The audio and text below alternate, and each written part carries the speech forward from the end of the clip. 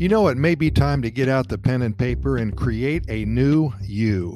Do you think that would be exciting? Would it be kind of cool to be able to change everything about you?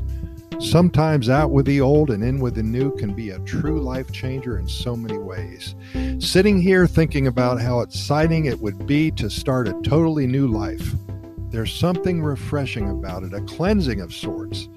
Some people equate the act of starting a new life to having something really bad happen in one's old life, perhaps a terrible divorce, a death in the family, one who just gets out of prison after 15 years, a necessity to change one's life totally for the better, solely because what was happening at the time was totally unbearable, and it's time for something new.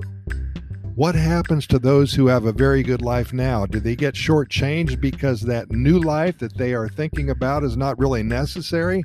Why change what is already good? Is the grass really always greener on the other side of the mountain?